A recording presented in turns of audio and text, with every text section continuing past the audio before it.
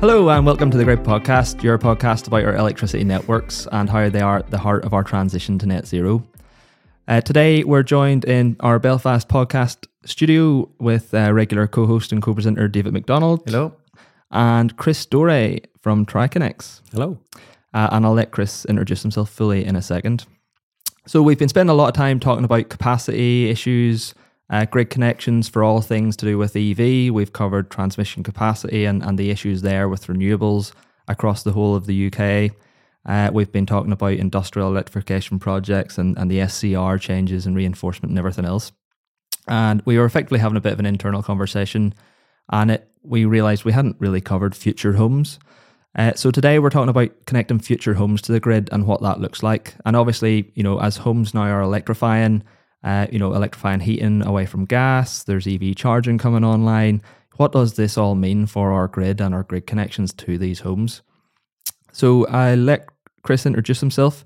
He's wearing his Triconnex hat today, a sister company to Smart Networks, obviously, who work a lot in the housing market in multi-utility. So Chris, if you want to introduce yourself maybe briefly and a little bit about Triconnex.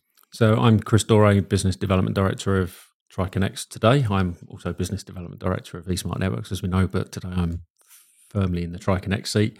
The business has been around since 2010-11. It's formed to solely serve residential developers. And I think that's a really important distinction against our sister company, Smart Networks.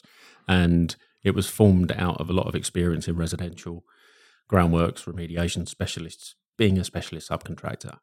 And there was a huge demand from residential developers to rid the market of this problem of utility connections on time. We spoke to an awful lot of people and we started the business on that basis. So from that point of view, in 2010-11, we have grown to 3 offices, 250 employees, taking turnover over 350 sites and doing about 3,000 connections a month at the moment. So it's a very, very large scale. Brilliant. And well, yeah, effectively today we're talking about, the future homes, electrifying a lot of those loads and what that looks like. So Triconnex, you're saying 3,000 connections a month, roughly? Yeah, absolutely. So that's across all the utilities. So whilst gas is still part of the market, we are still doing gas, electricity, water, and fibre. And so that's a lot of individual homes. Yeah. And I think the key difference between the residential market and all of the markets Smart Networks work in is residential connections are fractional. You do lots of very, very small connections before you get to the total peak load. And that requires a different setup to the large-scale single connections we tend to do in Smart Networks. So it's a much bigger machine. There's different utilities over and above electricity. So obviously we've got water and we've got fibre. So it's well regarded in the space as sort of one of the expert multi-utility businesses. Super. Well, let's get into it. What we're here to talk about today is really, what does kind of the future home electricity demand look like and how that is impacting our power grid in particular. So yeah, I suppose there's things like future home standards. Again, this is an area I'm not well schooled in. So I think if you start at the top, legal requirement, it's in law that we need to hit net zero. If you look at the key areas of energy use and carbon, obviously domestic heating and road transport, two of the big areas that are difficult to abate. So if you look at residential development, the future home standards role really is to just not make the situation of the existing housing stock being fed by gas predominantly any worse. The government have still got to deal with retrofitting, but at least we're not making the issue any worse. We're not building houses that then need retrofitting in a number of years. So that's created a few unique challenges with this new set of building regulations, which is how the future home standards been applied in terms of, for example, the transition arrangement for a normal change in building regulations is once you've registered a project, you can build the rest of that project under those regulations. So there's a rush often before a change of regulations to register a few. Yeah, you get 200, 300, 400 houses, which quite rightly in the consultation, the government said we can't in all good conscience allow that. So the transitional arrangement for Future Home Standard across the two different stages, because it does run out to 25, 26, is per plot. So on each key date, plots that have not been started then have to meet the new standard, which is very different for developers to manage. And just taking a step back, so Future Home Standard, it's all about reducing the carbon emissions of a home in use. And in practical terms, does that effectively mean the heating is electrified and it's kind of ready for an EV charger? Is that yeah, roughly? So the vast majority of it it's around change of energy. So obviously electricity is doing a very good job of decarbonising itself anyway. So, there's a bit of a quick win there. I don't think anyone expected the electrical grid to be as low as it is at the moment. Gas just cannot play a part in it long term. At the end, it can in the intermediate part, but generally gas is done. And the other strange thing is, if you look at it, a standard residential house is now being asked to bear the brunt of a petrol filling station.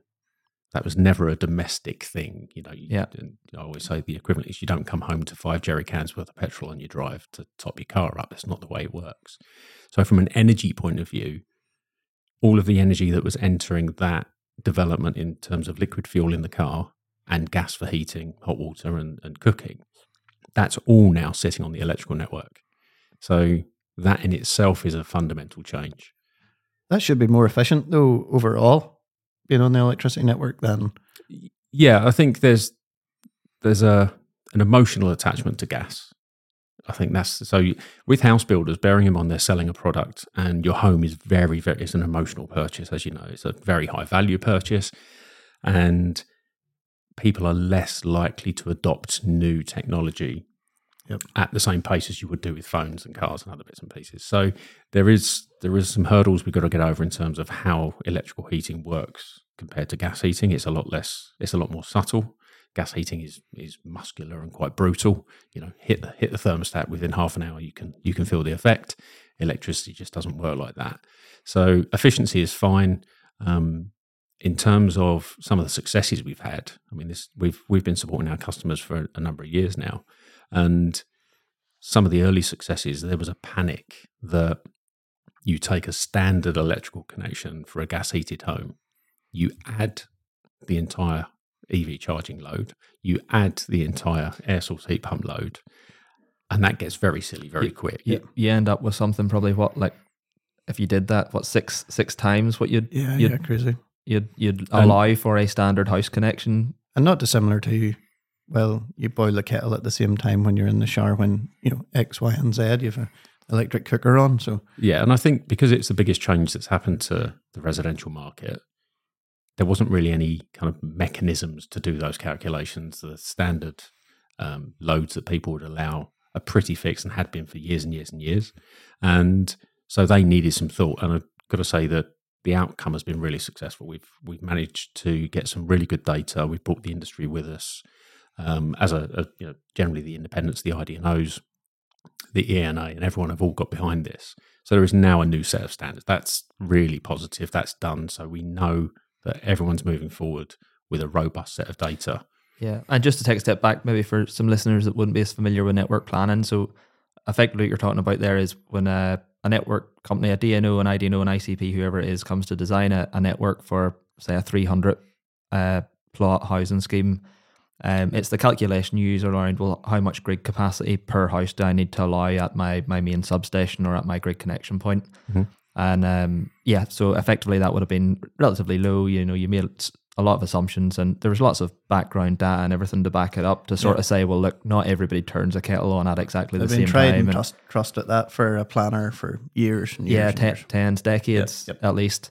And effectively now there was this big question mark, well, what does EV charge? 7 kilowatts is a typical EV charger. Air source heat pumps, what does all this mean? What should the assumptions be? Mm-hmm. So you're saying that's basically, that bit's been settled. We've got good data to kind of, and it's pragmatic. And it's been a good result, because the sort of ease in which you can just double those numbers, treble those numbers, the ramifications of that are absolutely huge. Yeah. You're talking about multiple substations on sites, huge amount of land take, the cost, the time, and ultimately the point of connection that you're asking for off of the grid. the bigger that is, generally, there's not a direct correlation, but generally it's further away, more expensive, and you may have to wait longer for it. And that's under the normal situation before we got into the sort of capacity crunch we're facing now. And basically, with any of the new housing developments, you guys are looking at, I'm assuming you probably engage with a developer, say 2 years or something before they would hit the site, or maybe years, certainly many months out. So one of the things with utilities we always say is the more time you give us, the more options you have. And you don't have much flexibility in residential because, as we know, Ofgem take residential loads and protecting residential consumers very seriously. I mean, they really, security of supply is critical. You don't have the same level in industrial and commercial and so on. So there's not that much flex there. It's about how you give certainty to a developer in terms of, yes, you can have that capacity on a certain time at a certain cost. Yeah, so in terms of new housing developments that you guys are looking at and assisting developers with, is that pretty much all electrified heating and things now? Is that the way? The budgets and early land acquisition stuff we do is 99% all electric. There is a few smaller sites now that the developers can choose to put the foundations in quickly to lock in the previous set of building regulations, but I'd say give it another 6 months and that'll be done. And what's the scale of those houses? Like, is your housing sites that you're looking at, is it tens, hundreds, thousands? Triconnex ranges anything from 40 plots. Our biggest is 5,600. So you're into a year and a bit compared to decades. They require very different views. They're delivered differently. The scale is different. And at the top end, that's the rare occurrence we ever kind of dabble with the 33 kV network. It's 11 is normally where we would operate. And that is fair to say one of the issues of the future home standards is it's pushed smaller sites onto the high voltage network, which could have got away in LV historically with gas. So that's also driven demand for more substations. And as we know from the other side, a substation, certainly from a transformer point of view, that can sit on a EV charging site, a housing site, an office site. It doesn't, that the kit is the same. So the other thing we've got to face, one of the other challenges we've got, is that the housing market is suddenly in a race for materials as much as anything else. And obviously with materials comes labour, comes equipment, comes more upfront cost. More designers, more everything else. So there must be loads of moving parts here, because I mean, I'm no expert in the economy, but it's all over the news around mortgage rates and sales of houses, and a number of houses that we need to build in a year. It's 300,000. So like, as well as the grid stuff we're talking about, there's a lot of moving parts. Yeah, and I think one of the things we talk about in this race for capacity is all of the players aren't, or all of the runners, if you like, aren't created equal. And I've yet to find a measure or a part of that race where residential is on top. It's generally disadvantaged. And if you look at cash, you look at planning, you look at speed from inception to connection, you look at equipment, you look at the regulatory hurdles that we get. If you take a very, very large EV installation, is generally welcomed by a local authority because it obviously fits a lot of policies. It's part of the energy transition and so on. It's generally delivered on a site that has less impact. It's not normally stuck in the middle of a housing estate. There is almost a habitual resistance to new houses, as we know, and sort of politically at the moment that cycles up and down. There's a big resistance there. I mean, we're looking, target of 300 has just been around. We've never hit it. And we're currently predicting about 140,000 permissions at the moment this year, which is far. And bearing in mind the issues that our customers are having with grid capacity at that level, to double it is only going to make it worse. Yeah. So just taking stock of where we're at then. So we've got our future home standards is pretty much coming in on any sort of new housing sites being brought forward. So that's basically meaning all electric heating, preparing for an EV charger. So obviously, we've got an increase in grid capacity per house, but as you're saying, the kind of standards there have been set. They're maybe not as bad as people would have initially thought. Yeah, we're happy with those. Yeah, so it has increased, but not. It's not massively. It's not blowing the whole thing out of the water. But that is maybe pushing some smaller sites that would have been maybe LV up into the HV, and then maybe some HV subs up into even primary substation level from a grid capacity point of view. And yeah, so that's where we're at, I suppose. And I think for me, like naively, I probably thought, well, housing, like I know there was going to be more, there's going to be a higher demand because of those elements in the energy transition, but surely we're not seeing a capacity crunch for housing, because I think certainly from my experience back in the day when we were doing housing developments here in Northern Ireland, everybody just expected the grid to be there. I'm assuming that's the same in GB, and maybe there needs to be a change of thought process there. Well, just before Chris, I suppose the question would be, Triconnex, you said you've been doing this since 2013 or 2010, 11, or 2010, 2011. Like, have you seen a difference in terms of, going for grid capacity and grid connections 10 years ago compared to today? Like, it's almost unrecognizable. And so one of the measures that I would sort of use as a explanation of that is the concept of interactivity, where we do an application for a customer's project, and the response from the DNO is that you're in a race. You're in competition with someone for the same capacity, effectively, and we'd get and that's a regional thing where you've got multiple applicants that can't all be served with that capacity at the end of a cable. One of you is going to have it, whoever's first, and there's various rules for managing that, as we know. We got one of those a year, and it was so rare we weren't really sure what to do with it, and we'd run around, we'd phone the customer, and we'd all get very excited about it. That's one a week now. That's becoming routine.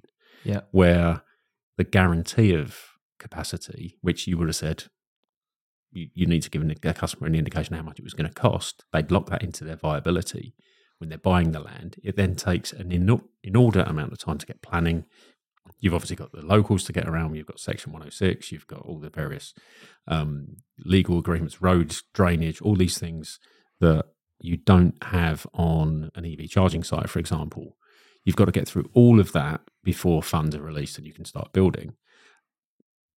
You could pretty much guarantee you'd have almost the same offer, might be a bit of inflation on the price, but you could rest assured that you'd have power if you found out at the start that you'd have power. Now, that is by no means guaranteed. So firstly, we're having issues at the start. We apply for it and it's interactive. So we're telling people you can't get power easily for a site you're looking to buy. The other issue we've got is that sites that developers are looking to buy are generally sites that fit within what's called a local plan. So residential development is a very slow process that involves a local authority, call for sites, identifying sites they're happy can suit residential development. And then obviously you go for planning, and so that has to have drainage, it's near schools and all those kind of things. So if you go through that, none of those apply to EV charging.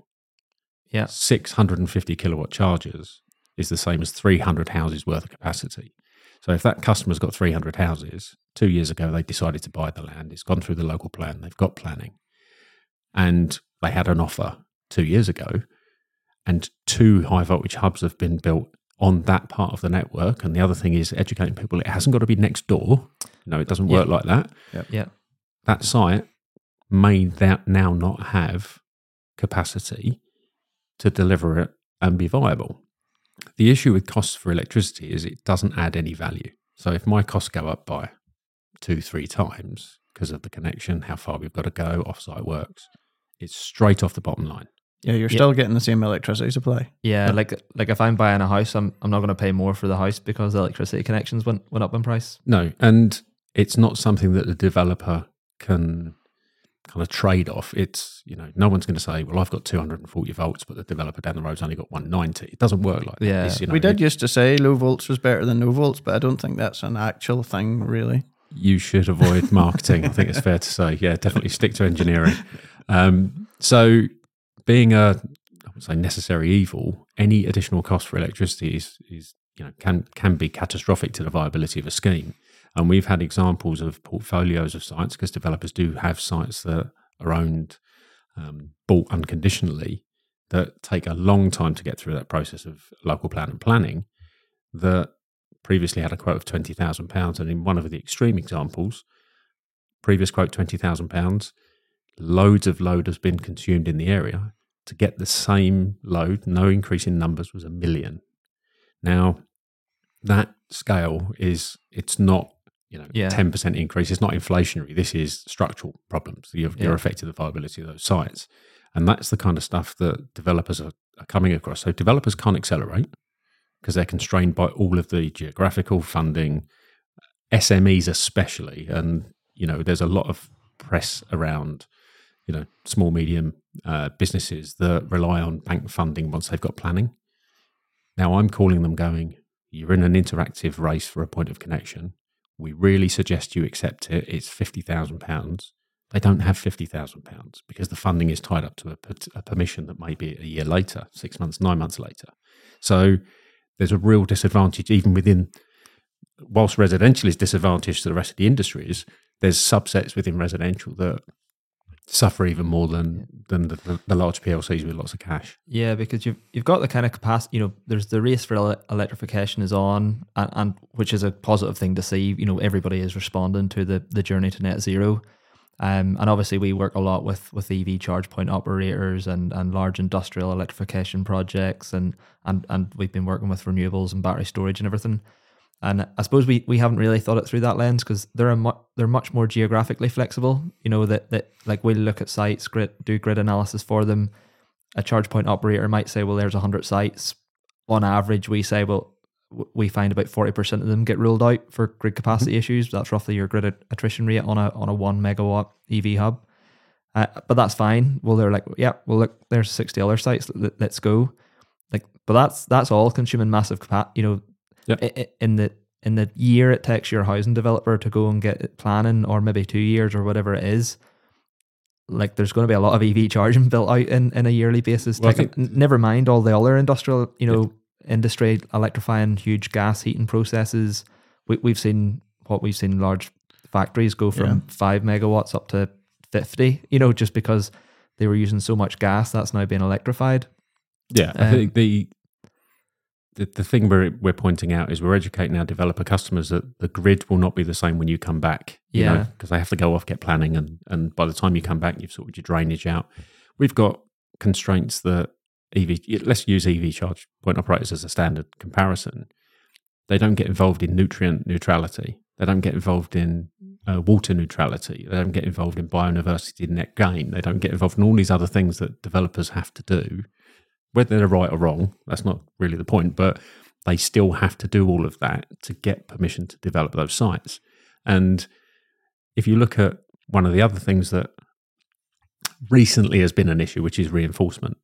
And one of the things that I've done, try to do as much as I can, is educate the market around this whole free reinforcement. And, we've spoken about it, and there's been loads of issues around developers being told it's free, at last it's free. You obviously pointed them to their podcast on SCR. You'd be amazed how many people I point to the podcast is. Just for anybody that like and follow. Yeah, just for anybody that hasn't listened, just for the background knowledge more than anything, myself and David did do a previous podcast, I think, SCR, Significant Code Review. And just for a bit of background, it's really Ofgem changed massive changes in connection regulation, which came into force at the start of April this year, 2023, which removed a lot of reinforcement costs from load connections, from domestic housing, from EV, from industrial electrification. But if you do go back and listen to that podcast, there is a lot of caveats and a lot of loopholes, and it is not the headline figure that a lot of people were banding about, or the strap line of reinforcement's now free, everybody's getting super cheap grid connections.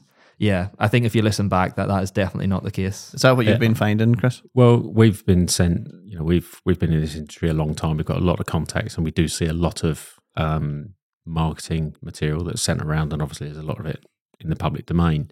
And the concept that reinforcement is free and this is the end of all the problems is just misleading. And I think that's one of the things that we've always done, is we've tried to be clear and upfront and honest, and try and be ahead of the game with our developers.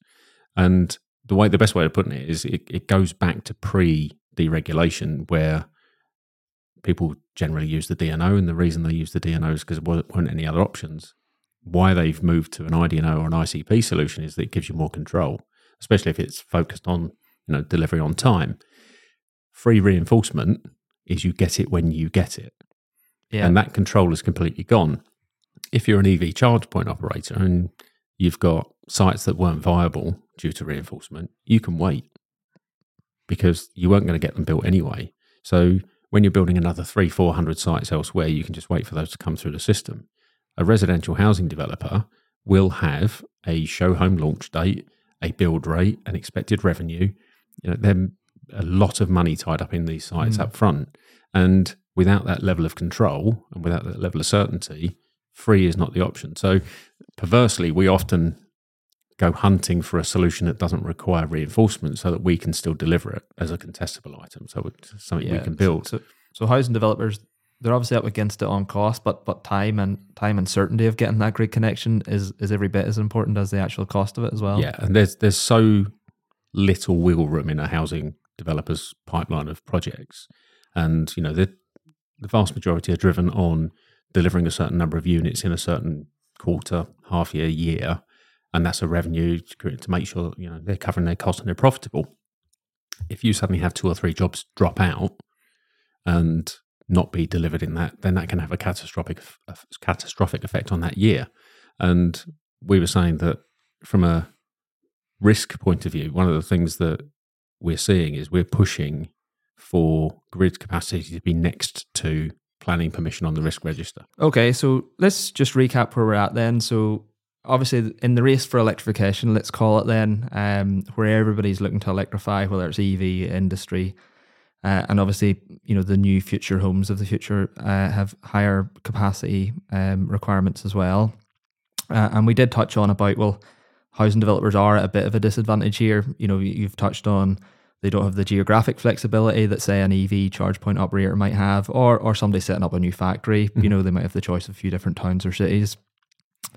They don't have the same, probably the speed to kind of get to the point of securing capacity. The way we put it is the time we manage or compare is inception to connection. So the first time you have an idea you want to develop something, to actually the first plot, once you've locked it in, you've got your first plot live, everything's live. That's the time period. So if you look at, I want to build some high powered charging in a retail park, you do one deal with a large retail park operator, and then every one of those sites, as soon as you found the site, you've checked it, it's weeks, not years. Yeah. So that's the other issue is, so you can move it, you can, install it very quickly. Standard designs is, we're also, the other thing that's speeding the guys up in EV, as we know, because on the other side of things, we're working hard on this, is apart from some of the local context in terms of where you're putting the chargers and whatever else, the bases, the substation equipment, the switchgear, and all that kind of stuff is the same. Yeah. In housing, we've got a lot longer sort of time from sign up to when the equipment's coming in. We've had to change to higher efficiency transformers on some sites because they've been in train for so long, and the original sign up when the customer wanted to go ahead was 2-3 standards ago.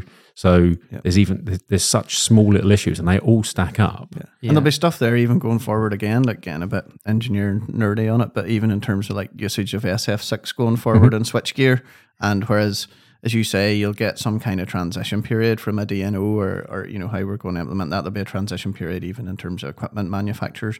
But if you're over that long period of time, you may find that you might need a bigger footprint for those non-SF6 solutions. You may find, there'll be different variables there, and those will affect the housing because of their long-term piece, which I'd never really thought of before. You've got highways works, you've got Section 106 agreements, which is where a developer has to contribute to the local, local authority for a list of things, whether it be, libraries or schools or playgrounds or whatever it might be, transport. Those things take time to negotiate, whereas sticking 650 kilowatt charges in a retail park, you're not into that level of planning. The planning is so much easier. It's not easier. I know there'll be some challenges out there. And I'm just trying to think from a grid perspective as well. Then, the challenges facing housing, we touched on our SCR podcast, actually, some of that new regulation. Actually, there's pieces that well, in my opinion, in our opinion, in a way, look like they penalise housing developers specifically when it comes to looking for grid connections around the whole speculative development definitions. You know, a lot of them are literally pegged to housing plots and all this sort of thing. So there's new regulations have come out, which obviously are harder on the housing developers in terms of their grid capacity and that race for electrification. And then as well, seeing more and more milestones in grid offers as well, which you know, look to take capacity back or look to withdraw connection offers. Yeah, and I think that if housing developers don't move at the right pace as well. So going back to the interactivity point, we've never seen milestones. I think one scheme in over 10 years. And so we know that's been around for a long time. That tool has been there, and obviously it was generally used for the renewable market when it was in its absolute peak to stop people, obviously sitting on already projects. Exactly. Stop people just going around asking for capacity and then trying to do deals afterwards. So we were quite surprised when we saw it on our first residential development, and it was a pretty low scale. It wasn't massive, but those milestones, if you take the ENA standard, it's almost impossible for a residential developer to meet those standards 6 months, 12 months, and so on. So we are still working with the DNOs to go, what does the planning part mean? What does ability to enter legals mean? And also, it's another thing for developers to get used to. And they're there to build houses. Yeah. We're talking like the utilities is the only thing they have to worry about. Of course it isn't. And they've got structural changes. They've got triple glazing, air tightness. They've got new record keeping. They've got wastewater heat recovery to do. They've got, wider cavities means bigger. Into all their standard house types have had to be redesigned. It's a massive undertaking, and they've got to deal with everything that's outside of the meter as well. So it's been a challenge for house builders, and certainly in the last couple of years. So I suppose let's take a step back then. So, trying to put myself in a housing developer's shoes here, you've got all this stuff going on, getting your grid connection and your electricity into the site. That's only, one issue of a whole remit. And obviously that's why, I'm assuming that's why the likes of Triconnex exists, is to try and take that pain away. But I suppose it's not all doom and gloom. Like this is all a positive transition. It is all moving to net zero. It's really positive that this is actually happening at scale now. And we knew there's going to be challenges. If it was easy, we would have done it 10 years ago. Yep. But like drilling down, so say I'm a housing developer, like how do I navigate this, or what is the way forward here, or what would your advice be, or is there anything you guys are doing in Triconnex even to try and help solve this? Yeah, I think we've come out of the work out what the new world looks like. We've had to sort of the old to new. We've done that. That's locked in. So the next phase of this, and I think we've got to assume that this grid issue is going to be around for the short to medium term. I don't think anyone's deploying tens of millions of pounds worth of equipment to do this consistently over the UK. So the first thing, if I have 2 minutes with people, the first thing is get grid connection to the top of your risk register for every single project next to planning. Because the best way of saying it, and I said it to David earlier, a job with planning but no power is no job. It is not a development. So the first thing is to stop, look at your entire portfolio, everything that's right from the piece of land you're looking at to something that you're just about to start, and make sure you understand the grid situation today, because it can only be today, for your entire pipeline. Once you've done that, you should be working with someone that basically takes responsibility for keeping you up to date. So we always say, we'll let you know when there's an issue with the grid. You worry about everything else your side of the meter. We've got you as far as this side of the meter is concerned, but we do need developers to build a rapid decision-making process when something like interactivity comes up. We know we have, you get 10 days to say yes or no and 10 days to pay. If the answer is no, that's fine, but we need an answer. So we need the MD, the commercial director, the land director, the technical director, whoever it may be in that organisation, to first know what interactivity is, know the implications, both from the point of view of obligation to pay, but also how much of a risk grid capacity is, and get together and go, are we going to buy this site? Do we want the site? Is it already a good one? Are we buying it direct with someone? It's 1-to-1. Yeah, great. Are we open market and we're bidding against 5 others? Do we think we're likely to secure it? Have we got the cash? All those things, but they need to have that understanding before they can make that decision. So that's the other thing. So that's their part of it. We'll always let them know if it's interactive, and we've completely restructured the team to be completely focused on grid. And like a little bit of a shout out for you, Brian, in terms of how much work you've done with them in terms of upskilling them around these grid issues. So that's the first thing. Stick it up the top of your risk register. Make sure you've got a clear Excel spreadsheet. Developers love Excel spreadsheets with all their projects on, that tells you the current status of your grid across everything, and make sure you've got someone who is looking after that and keeping you informed. Okay. Well, that sounds sensible, really. Yep. I don't think... Is there anything else you wanted to cover, or...? I think the only other thing that I've seen, and it is really, really fresh, that's emerging in the market, is when you do have developers having done that exercise, occasionally there will be sites that aren't viable anymore sitting here at the moment, within a reasonable time frame, that the cost of getting power or the time it's going to take for large scale grid upgrades to happen, they could be dead sites effectively. And that's a major problem. Yeah. So I've seen a couple of kind of offers in the market saying it's okay, we can connect your houses with lower loads or lower capacities and so on, because we can bring batteries and we can bring this and we can bring that. That's concerning because it's almost preying on developers that have got sites that are in having a big issue. I'm concerned about the security of supply. I'm secure about the off-gem relevance of that and how that's actually going to be done in practice. But if you're faced with a site you own that's cost you multiple millions of pounds, you can understand why people are interested in that. Yeah. And there's stuff to be thought about there. But at the end of the day, security of supply is only going to become a bigger thing in this new world, because, you don't have your gas. You're going to have to... Your car's going to need charged. So electricity security of supply is going to be critical for consumers going forward, particularly for domestics. So, to start messing with that, you nearly need to, if nothing else, you need to at least maintain the security of supply standard that you currently have. And I think we've obviously been involved in designing in sort of battery and PV schemes and things into different EV charging type applications. There's the timed and flexible connections, even bus charging and other different applications like that. But there is a very strong reason why Ofgem in the regulation update said flexible connections will not apply to domestic customers.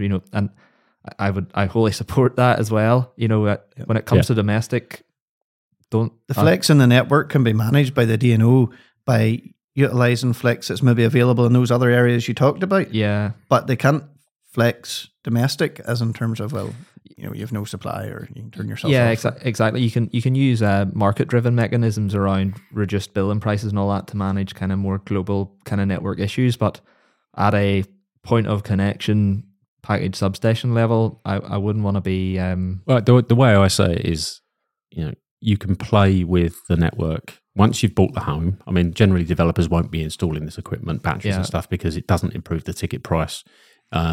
People generally don't understand it, and it takes up space and so on. But if everything goes wrong, you need a permanent, completely well-rated, standard connection to the grid. If you buy that house, you've got full fibre and you've got a power supply. You can play with all the technologies, all the smart stuff. You can have tariffs that mean you're only paying a couple of pence a kilowatt hour overnight. As you say, the sort of structural, behavioural stuff. You can control your fridge from it.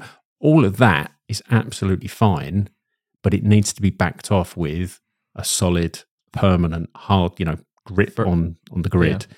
And I think, with the exception of rented, so private rented or student accommodation, where a developer can choose to throw the bills in. So, you'll pay a certain amount per month and it'll include your fibre, your electricity and everything, which does happen. Then you can play around all day long because you've not got domestic MPANs, you've not got domestic meters.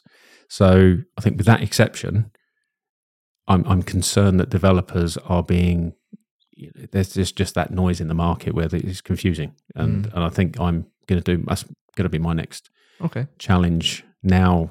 The Sounds future, like a future podcast. I have a feeling it's certainly in development, and it will watch this space. And it's just in terms of the actual capacity issues as well, we are seeing them spread across the, like a lot of the GSPs, like transmission substations, West London, for example. We were looking at electrifying bus depots in there. Again, basically just there's no power of any significance to 2030. So housing developers will be facing that same issue, and we're seeing that pop up across the country. So this is a very real current issue today. We've got areas. I mean, it's we're blessed to have you guys over here, because there aren't any other residential multi-utility businesses that have got that level of capability, and there's no coincidence that Norwich and Braintree are two areas where if you are trying to connect a new housing development, you're going to struggle. And they happen to be two areas where two very large electric vehicle charging installations have been put in, which are fantastic, cutting edge, top large. They're 3,000 houses worth of power. And so, when you've got those kind of neighbours landing, it does have an effect on the network locally. And there is only so much coming into the GSP. Once it runs out, it runs out. And we've got that in Braintree, definitely, where we're based. One of our offices, obviously. We've got it in Norwich, some on the south coast, West London. So there are areas, almost no-go zones at the moment for residential development. Then you overlay nutrient neutrality, where you can't build because you're releasing nutrients into the water and so on, which is south coast, Norfolk. And the world's getting quite small for house builders. And we don't need that at the moment, because there's enough targets to meet. There's enough challenges, and there are targets to meet, and I think we can only keep saying there's underlying demand for housing so long, because that will not create planning permissions, that will not create, coherent regulation and so on. Interesting. So in summary, get looking at grid early, get it on the risk register high up the agenda if you are a large housing developer, and get talking to somebody that is looking after your grid and keeping a tight eye on it, really. And understands what you're there to do, which is build houses. Yeah. And I mean, that's a very common theme. I think you'll probably find most of our summaries say that. So we've done it for renewables. Yeah. We've done it for industrial and commercial. And we're now saying, actually, it's the same at the housing level, particularly when you're looking to build out housing developments of 40 to 5,000.